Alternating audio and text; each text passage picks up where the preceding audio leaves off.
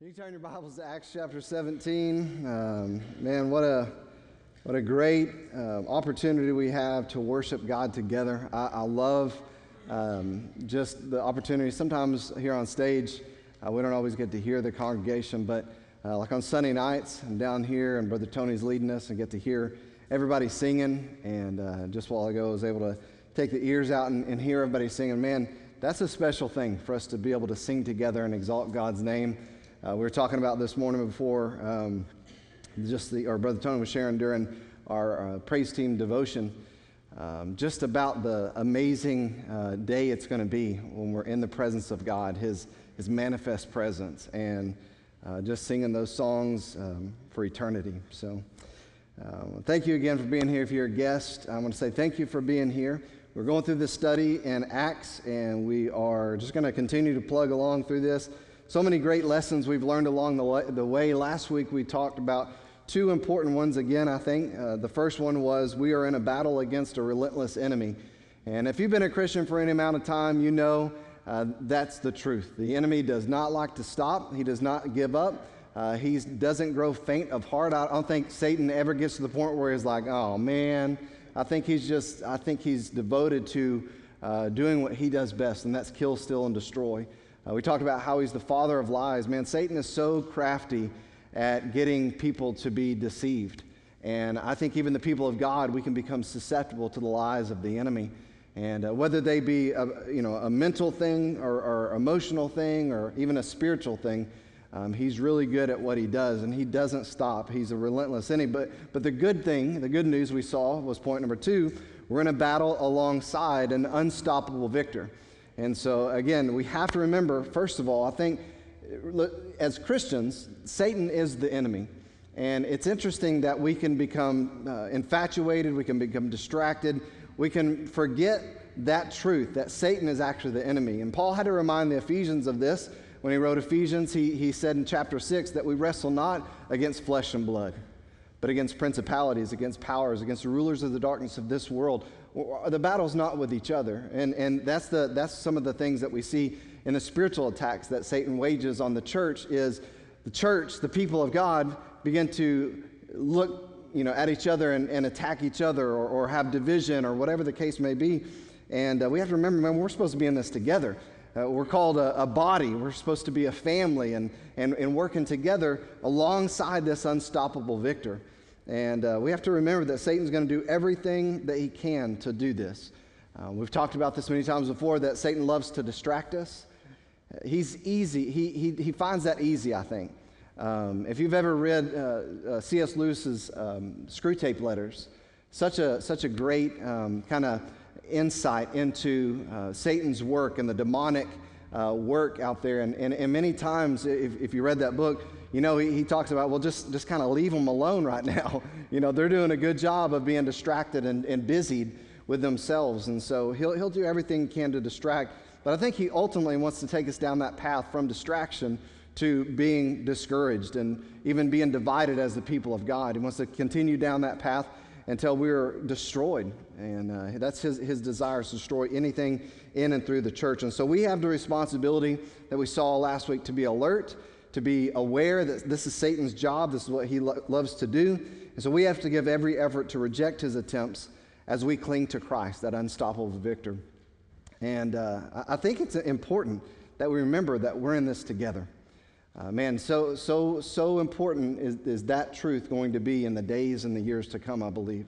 As we inch closer to the Lord's return, we're going to see how vital it is that the people of God stay united in this battle. And so this morning we move forward and see the second missionary journey continue on. Paul, if you remember, had been evacuated from Berea. And the reason why he had to be evacuated from Berea is because the Jews that were in Thessalonica heard that he was doing the same thing in Berea. And so they chased him down in Berea. He had to get out of Berea. And he made it all the way to Athens. And this is where we pick up the study in Acts chapter 17, verse 16. It says, now while Paul waited for them at Athens, his spirit was provoked within him. Listen to the reason why it was provoked. When he saw that the city was given over to idols. Therefore, he reasoned in the synagogue with the Jews and with the Gentile worshipers, and in the marketplace daily with those who happened to be there. Then certain Epicurean and Stoic philosophers encountered him, and some said, "What does this babbler want to say?" Others said, "He seems to be a proclaimer of foreign gods, because he preached to them Jesus and the resurrection." And they took him and they brought him to the Areopagus, saying, "May we know what this new doctrine is of which you speak. For you're bringing some strange things to our ears. Therefore we want to know what these things mean." For all the Athenians and the foreigners who were there spent their time in nothing else but either to tell or to hear something new, or hear some new thing. Which is interesting, right? Look at verse 21. They spent their time in nothing else but either to tell or to hear some new thing. We thought that TikTok and Facebook and Instagram was a new thing. These people were all about it in the first century. And again, it just proves that nothing new is under the sun. But they were spending all their time in nothing other than hearing something or telling something new. So again, this kind of frames our context this morning. I want to pray once again and jump into what God has. Father, thank you once again for this time. Thank you for the opportunity we have to worship you. And we pray now that your word is spoken and is preached, Lord, in a way that honors you. Lord, that your word goes forth and accomplishes what you want to accomplish. If there's somebody here today, Lord, that doesn't have a relationship with you, they're not saved, they're not on their way to heaven, they can't sit there in that seat and say 100% that they know without a shadow of a doubt they're going to heaven. If there's somebody like that, I pray before they leave that they would surrender their life to you today. They would understand how much you love them and what you did to show that love in sending Christ to die on a cross for their sins, for all of our sins. That he rose again on the third day so that we could have a relationship with you forever. And Lord, I pray that you would just move in that way, move in the hearts of your people in this place as well. God, help us to understand the importance of grabbing hold of these truths and living them out in our lives. And we'll praise you for that too, Lord. We ask all this in Jesus' name. Amen. I love this section of Scripture. You know, Paul is waiting on the team to show up there in Athens, and he's on the run, if you will. There's a lot of pressure on the ministry team, on the missionary team. And as he's waiting there, he sees a city, the Bible says, that's full of idolatry. And if you saw, as we read that verse, it said that he was provoked because of the idolatry. The word in the Greek here for provoked means to exasperate, to be irritated or to be frustrated, to be stirred up. It's used one other place in the New Testament. As I was studying and just kind of was honing in on this word, and I thought, well, I wonder how often that this word frustrated or irritated or stirred up or provoked is used. And it's used one other time. And you know where it's used? In 1 Corinthians chapter 13 and verse 5. Some of you know what that verse says. It says that love is not easily irritated. Love is not easily provoked. Love is not easily stirred up. And so again, we understand what this means. It's not that Paul was not loving the Athenians, because we know he did. He was there to reach them with the gospel of Jesus Christ. But we see that he was stirred up, that he was frustrated, he was irritated because of the sin that was prevalent. And that was obviously deceiving and controlling the city there. That's what he said. That's what the Bible says he was stirred up for. He was frustrated. He was irritated because there was gross idolatry going on in this great city of Athens, the major city there in Greece. We know that the Bible tells us that idolatry is sin. But what's interesting about this is the Bible says that this city they were full of it. They were full of idolatry. And so when Paul sees this, when he sees that this whole culture is saturated with idolatry, he's stirred up, he's irritated, he's frustrated. Again, the Ten Commandments tell us we're not to have any idols in our life, not to make a graven image, not to have any gods before God. It tells us we're not to covet what others have. Again, idolatry. Exodus chapter 20. We know that God is the only one worthy of worship, the only one worthy of our complete affection and attention, because he alone is God. 1 Corinthians chapter 8, verse 6 says, "Yet for us there is but one God, the Father, from whom are all things, and we exist for him. and one Lord, Jesus Christ, by whom are all things, and we exist through him. Jesus answered this in Luke chapter 4 when he was tempted of Satan, verse 8. He says, it is written, you shall worship the Lord your God and serve him only. So here in Athens, this major problem existed. It wasn't that they had some things they worshiped like everyone else. I want you to get the picture here. Athens was the religious center of Greece, and that religion was based on every deity that they could have in their lives.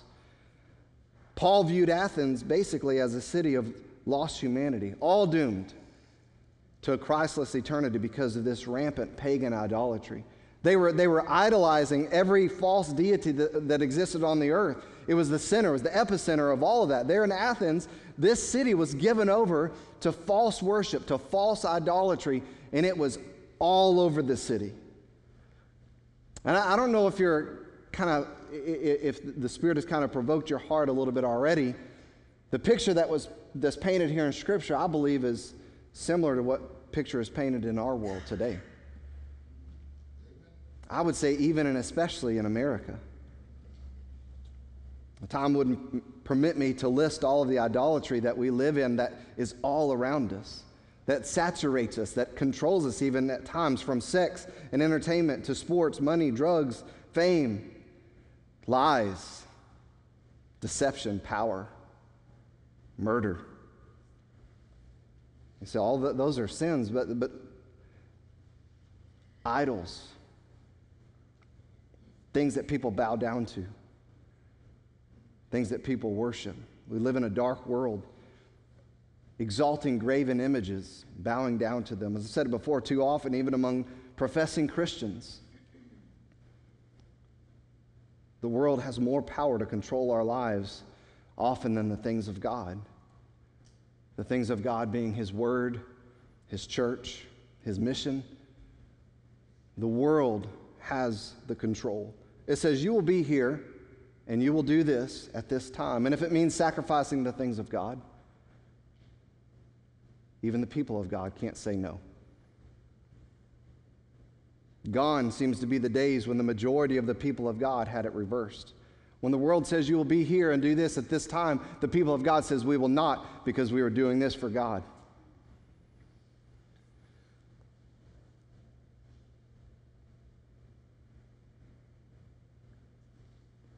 People of God have maybe bowed down to the graven images as well. But I won't be able to experience this, or my kids won't be able to do this or do that. And in this, we forget how transient this world is, how temporal, but how eternal the things of God are. I'm not here to depress or discourage or anything like that, but simply remind us not to live with our heads in the sand.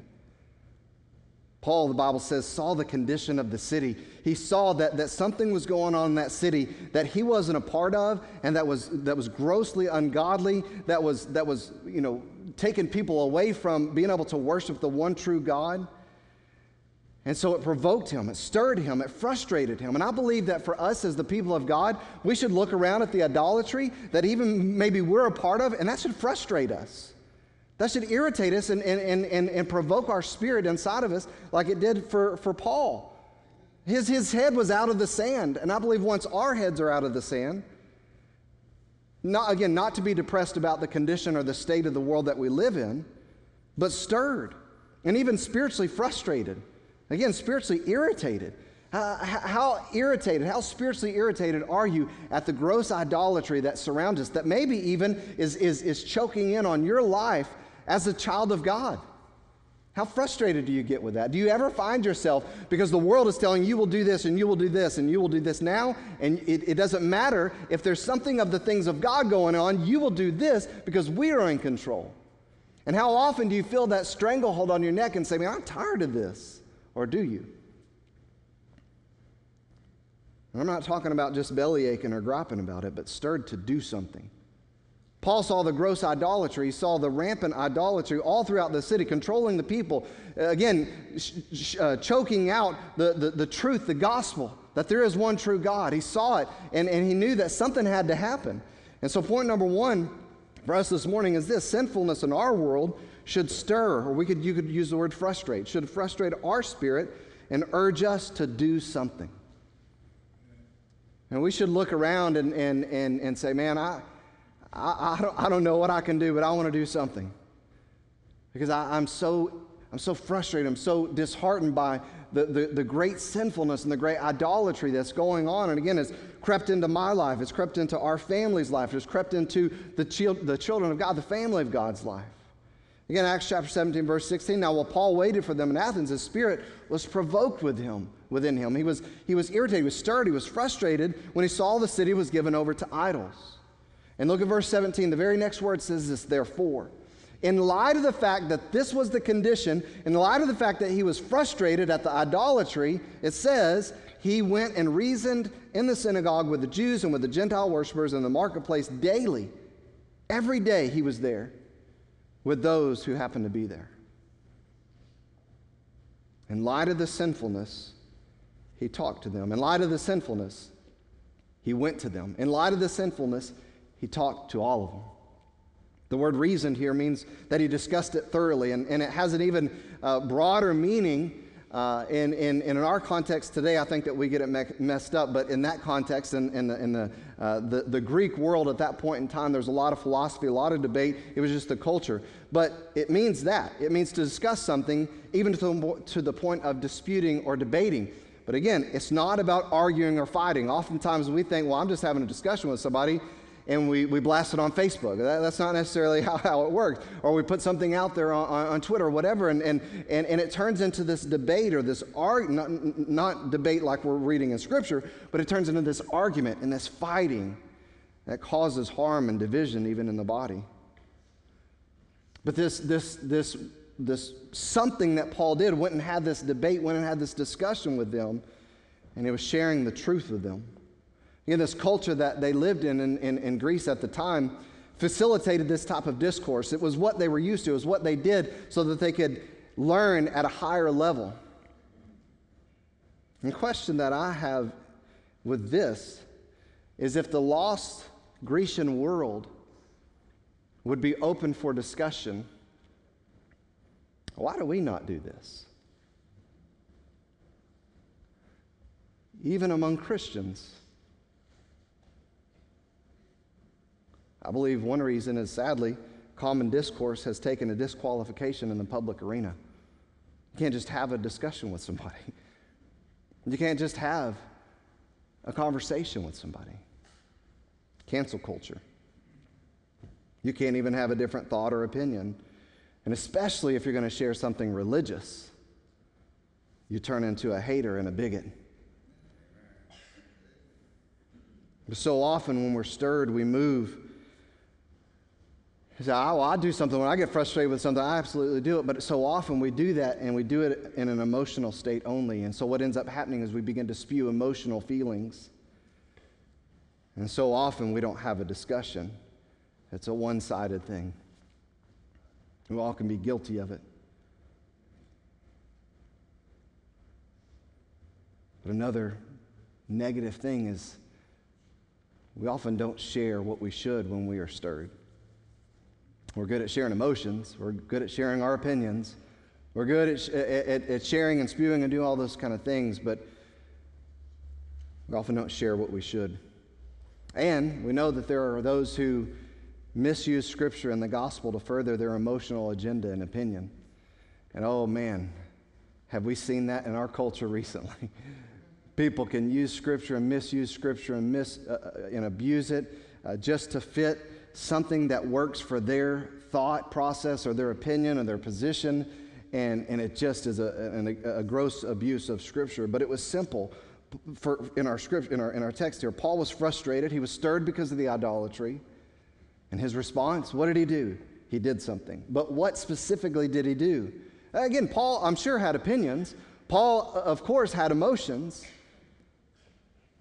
But he did something very specific, and that's point number 2 in our notes. Sharing the gospel is the something we should do. And when we do this, we need to know that it will be rejected and ridiculed by many. You say, yeah, but what if it's happening in the church? Well, woe to us if it's happening in the church. We're the ones that's wrong if the division, if the debate, if the fighting, if the arguing's happening in the church. And we need to go back and read 1 Corinthians. And I want to encourage you, if you have something going on in your heart and there's some type of divisiveness or some type of odd or some type of argument, go back and read 1 Corinthians. Go back and read Matthew. See what Jesus said that you should do. Go back and read 1 Corinthians, and you can see the reason why the Corinthian church was being hindered is because there was fighting, there was division, there were things that were keeping it back from being everything that God had designed that church to be. And it still happens today. But for us as the people of God, it's vital that we're prepared to share the gospel in an idolatrous culture, just like Paul was here in Athens. That should be our something. So I want to do something, brother. I get sick and tired of all the idolatry. I get sick and tired of my kids dealing with it, my grandkids dealing with it. I get sick and tired of all this stuff, this idolatry. I get sick and tired of me being pulled into it. So what I should do? I'm already saved. How can I do something and preach the gospel myself? We'll get to that in just a second, but it's important that we are not only prepared to share the gospel, but that we're equally prepared to face the ridicule when we do. We read this last week, I believe, and I'm going to read it again in 1 Peter chapter 3, verse 14. But even if you should suffer for the sake of righteousness, you are blessed. And do not fear their intimidation, and do not be troubled, but sanctify Christ as Lord in your hearts, always being ready to make a defense to everyone who asks you to give an account for the hope that is in you, yet with gentleness and reverence. And keep a good conscience, so that in the thing in which you were slandered, those who revile your good behavior in Christ will be put to shame. For it's better if God should will it so that you suffer for doing what is right rather than for doing what is wrong. Again, we talked about it last week. Paul and his team kept going. They kept sharing, even though it brought so much pain and risk to their lives. Again, I think that most of it in this place, because we've never faced persecution, because we've never faced a public stripping and a public beating and an imprisonment, because we were sharing the gospel, I think that if any of us experienced just a sliver of what Paul did because of the condition and the world that we live in, many of us would pull back from our Christian faith. I'm not saying depart, but pull back from. But it brought pain and produced more risk for their lives. Every step they took forward in faith, every step they took forward in sharing the gospel and being obedient to the commission and being obedient to the Spirit's direction, every step they took forward, it caused more pain and it put their lives at more risk. And it just makes me wonder, man, how do our lives match up with that? Do they line up at all with that type of faith?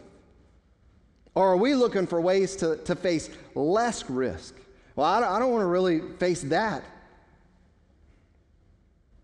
Again, Paul faced maybe what most of us will face in the course of trying to be a witness for Christ, and that didn't hinder him either.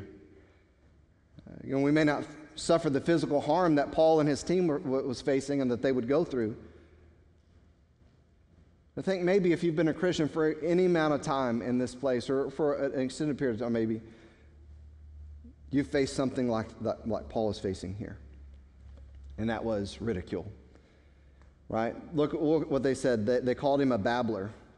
And that word has a broader meaning than just what we think is babbler. Somebody just, is babbling on. Oh, you're on the phone and you're like, oh, there's babbling on, it does have that connotation to it, but it has a broader meaning than just a babbler. The special meaning that's implied here in the Greek word means not only babbling nonsense, but it also means a seed picker. A seed picker, that's another word that they used in the time to be a loafer or to be an idler. Somebody who made their living from picking up scraps. It's known, if you've studied Scripture and you've been in this church, that Paul made tents when he could. He didn't have a job on the road. He was supported by churches, and he made tents when he needed to. He relied on the provision of God, which is all of its provision from God. But he's attacked on this personal level for being a moocher. He's attacked on this personal level for going out and preaching the gospel and going from city to city to preach Jesus Christ. And here he shows up in Athens, and he's probably staying in someone's house, or he's staying in a borrowed place or something. He doesn't have a job, and these knowledge elites, these people who are smart and successful in the world, they see this guy come in, and he's reasoning with them and like, who is this guy? This moocher, this loafer, this idler comes into our city and he's telling us we got it all wrong. Who does he think he is? And so he's attacked on this personal level, and I think for most men, this is difficult because we're wired to work. Now, yes, men can get lazy. Oh, I thought there would be some amens there. No, just... But the truth is that as men, I think if you're a man, you feel kind of useless if you're not actually trying to fix something or do something. I think that's also why we can get in trouble in our marriages, right? Sometimes we're just supposed to be, and there's some amens. We're supposed to sometimes just be. Sometimes we're just supposed to listen, to be present instead of trying to fix and solve, right? And that can be difficult for guys. Like, just tell me what to do and we'll make it right. But Paul's being attacked for being lazy, for being a babbling fool because he was sharing the gospel with them. Think about that. He was sharing the good news with them. But it spoke to the truth then that still exists now. In Matthew chapter 7, it says this, enter through the narrow gate, for the gate is wide and the way is broad that leads to destruction, and there are many who enter through it. There's a broad gate that a lot of people are going through. And those people who are going through that broad gate are going to be facing the wrath of God for all of eternity. And there's only few that find their way through that gate that's small and the way that's narrow. Many people will reject the gospel. Many people will reject Christ. 1 Corinthians chapter 1 says this, the word of the cross is foolishness to those who are perishing, but to us who are being saved it's the power of God, for it's written, I will destroy the wisdom of the wise, and the cleverness of the clever I will set aside. Where's the wise man? Where's the scribe? Where is the debater? There's that culture. Where's the debater of this age? Has not God made foolish the wisdom of the world? For since in the wisdom of God, the world through its wisdom did not come to know God, God was well pleased through the foolishness of the message, the gospel, preached to save those who believe. For indeed, Jews, they ask for signs, and Greeks, they search for wisdom, they debate, and they seek for more knowledge. But it's simple. We preach Christ crucified. And what that is a stumbling block to the Jews and to the Gentiles. Look what this says. It's foolishness. What were they calling Paul? This babbling fool. You're a babbling fool. They were Greeks. They were Gentiles, and they were seeking this higher knowledge in their debate center. And when Paul was preaching them the simple message of the gospel, Jesus Christ, Him crucified, risen from the grave, they called Him a fool. They called Him a babbling idler. But to those who are called, both Jews and Greeks, Christ, the power of God and the wisdom of God. Because the foolishness of God is wiser than men, and the weakness of God is stronger than men. For consider your calling, brethren, that there were not many wise according to the flesh, not many mighty, not many noble. But God has chosen the foolish things of the world to shame the wise, and God has chosen the weak things of the world to shame the things which are strong, and the base things of the world and the despised God has chosen the things that are not, so that He may nullify the things that are, so that no man may boast before God. But by His doing you are in Christ Jesus, who became to us wisdom from God and righteousness and sanctification and redemption, so that just as it is written, let him who boasts, boast in the Lord. Many might think that the gospel, the good news, isn't the solution. Well, I'm having this discussion with this person at work, or I'm having this discussion with this person at in my family, or I'm having this discussion with this person online. The gospel isn't necessarily the answer to it. It's not the answer to these issues in life. But we need to remember that the gospel speaks to the greatest need of all mankind. And so it rises above and supersedes every temporal issue and attack. You look in the world today and say, what's wrong with the world today? Well, there's hate, and there's war, and there's idolatry, and there's this and there's that. Listen, it speaks to the greatest need of all mankind, because it alone can bring the hope beyond this temporal life with its issues and even with its attacks. The gospel, the good news, says this: Jesus is the answer. He is the answer. So what's wrong? How are we going to make it through this? What are we going to do? What's the answer to it? I will tell you the answer for all of mankind is Jesus. It's not a better economy. It's not a better government. The answer is Jesus. When the hearts, well, when are we going to end racism? When the whole world gets saved. That's when it happens. Why? Because it's sin. When are we going to end greed? When are we going to end murder? When are we going to end abortion? Listen, they're all sin. Jesus is the answer.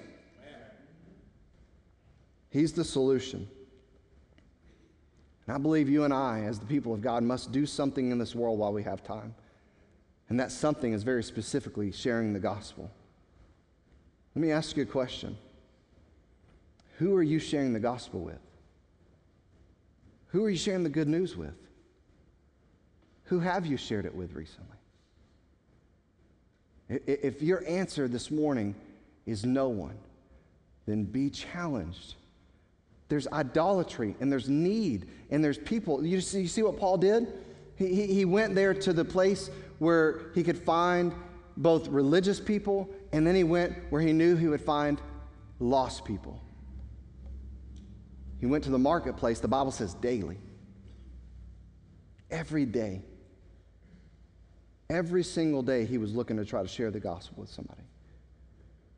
We get so frustrated, we get so irritated, we get so flustered, and man, we can gripe with the best of them about how bad our world is and how wrong and how off our nation is, and we can look at the gas price and you can pull up to the gas pump, and after you put half a tank in your gas, you'd be like, oh, I'm so frustrated. But he said, but yeah, but that's just because bad politics. No, look, Jesus is the answer.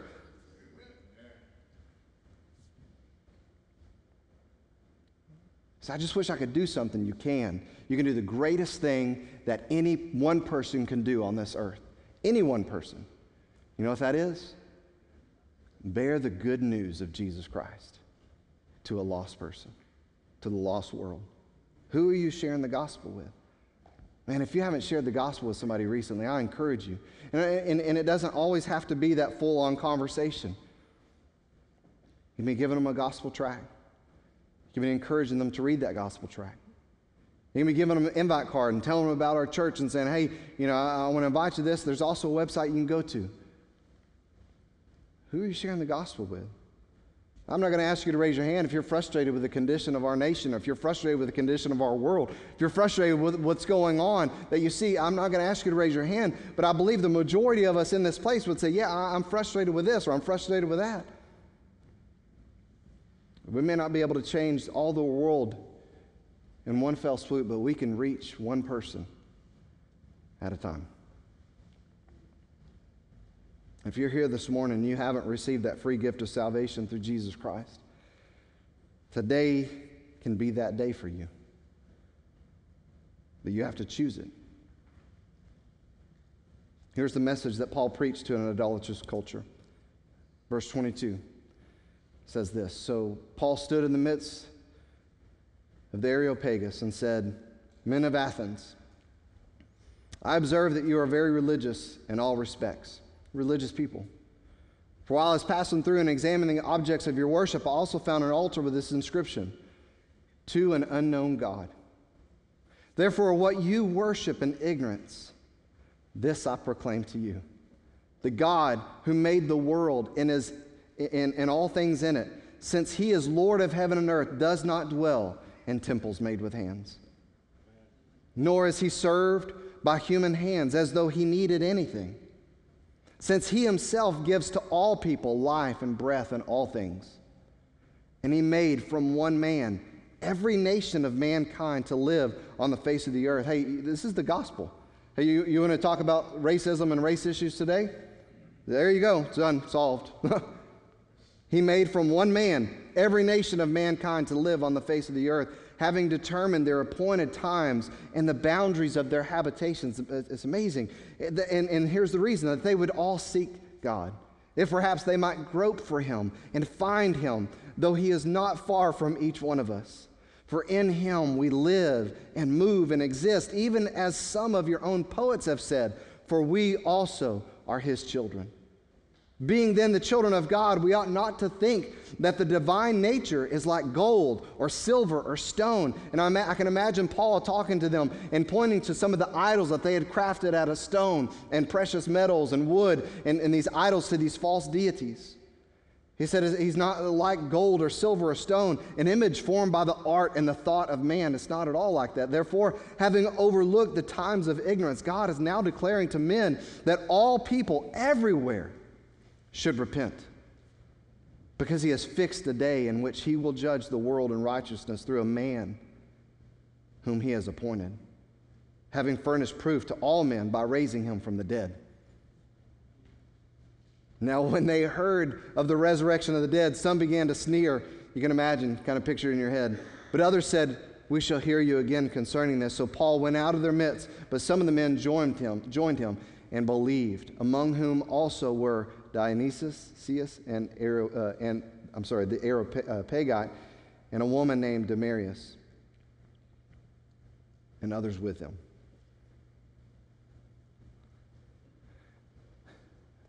The title of today, if we were doing titles and themes, the title could have been Do Something.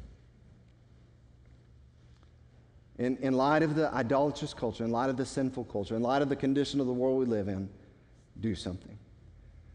And the truth is this: we may not all be able to stand there in Athens on Mars Hill, and of course we can't go back 2,000 years and do it. We may not even be able to stand in front of rulers. We may not be able to stand in front of Congress. We may not ever speak on a TV where thousands or millions of people will hear the gospel through our voice. But please hear this morning. We can share with one. And we can be eternally intentional now, today. To say, God's given me life. Just as Paul said, in him we live and move and breathe. We have nothing. He gives us all things. And so we should do something. And that something should be sharing the gospel. It's the best thing that we can speak. It's the best thing that we can live out. As I said a while ago, he said, well, how does this apply to the church? And if there's a disconnect or if there's a divide in the church, how does it apply in the church? Philippians chapter 1, and I'll be done. Only let your manner of life, he's talking to Christians, be worthy of the gospel of Christ. So that whether I come and see you or I'm absent, I may hear that you are all standing firm in one spirit. You're united. With one mind, striving side by side for the faith of the gospel, and not frightened in anything by your opponents, the people who oppose you, the people who try to stop you, the people who are not on your side. This is a clear sign to them of their destruction, that they're not on the right side. But it's a clear sign for you of your salvation, and that from God. For it's been granted to you that for the sake of Christ you should not only believe in him, but also suffer for his sake. Engaged in the same conflict that you saw that I had, and now you still hear that I have. Do something. When's the last time you shared the gospel? When's the last time you handed out a tract? I'm frustrated with the world that we're living in. I'm frustrated with the things that we're seeing, we're experiencing. I'm frustrated with the stuff all around us, and I'm sure many of you are too. What can we do? Let's share the gospel. Let's start there. The most important, the greatest privilege we have as human beings on this earth is to bear the glorious good news of Jesus Christ to a world in need. Let's do something. Father, thank you for this time. Thank you for all that you do in our lives. Again, Lord, thank you for this message and this reminder. Lord, thank you for this challenge. Lord, we know that it is obvious. We live in a world that's full of idolatry, in an idolatrous world that has even permeated your people. Sadly, we bow down to things in this world so often. We neglect the things of God. We sacrifice the things of God to bow down at the altar of the world. I can't imagine how that hurts your heart, knowing how much you love us, at least trying to grasp how much you loved us and sending Christ to die in our place. Give us eternal life. Give us home with you forever, never having to worry about damnation or destruction or judgment because of what you did for us. And Lord, we take that gift and we just maybe bury it in the world like the foolish servant did. Or help us not live like that. God, help us to use every day, every opportunity, everything we can to be used up for your kingdom. Lord, help us to be passionate. Help us to be compassionate. Lord, help us be motivated to share the gospel with the world in need. Lord, I pray you just move now as we respond and help us respond rightly in Jesus' name. Amen. If you'll stand as he sings, I want to encourage you to come.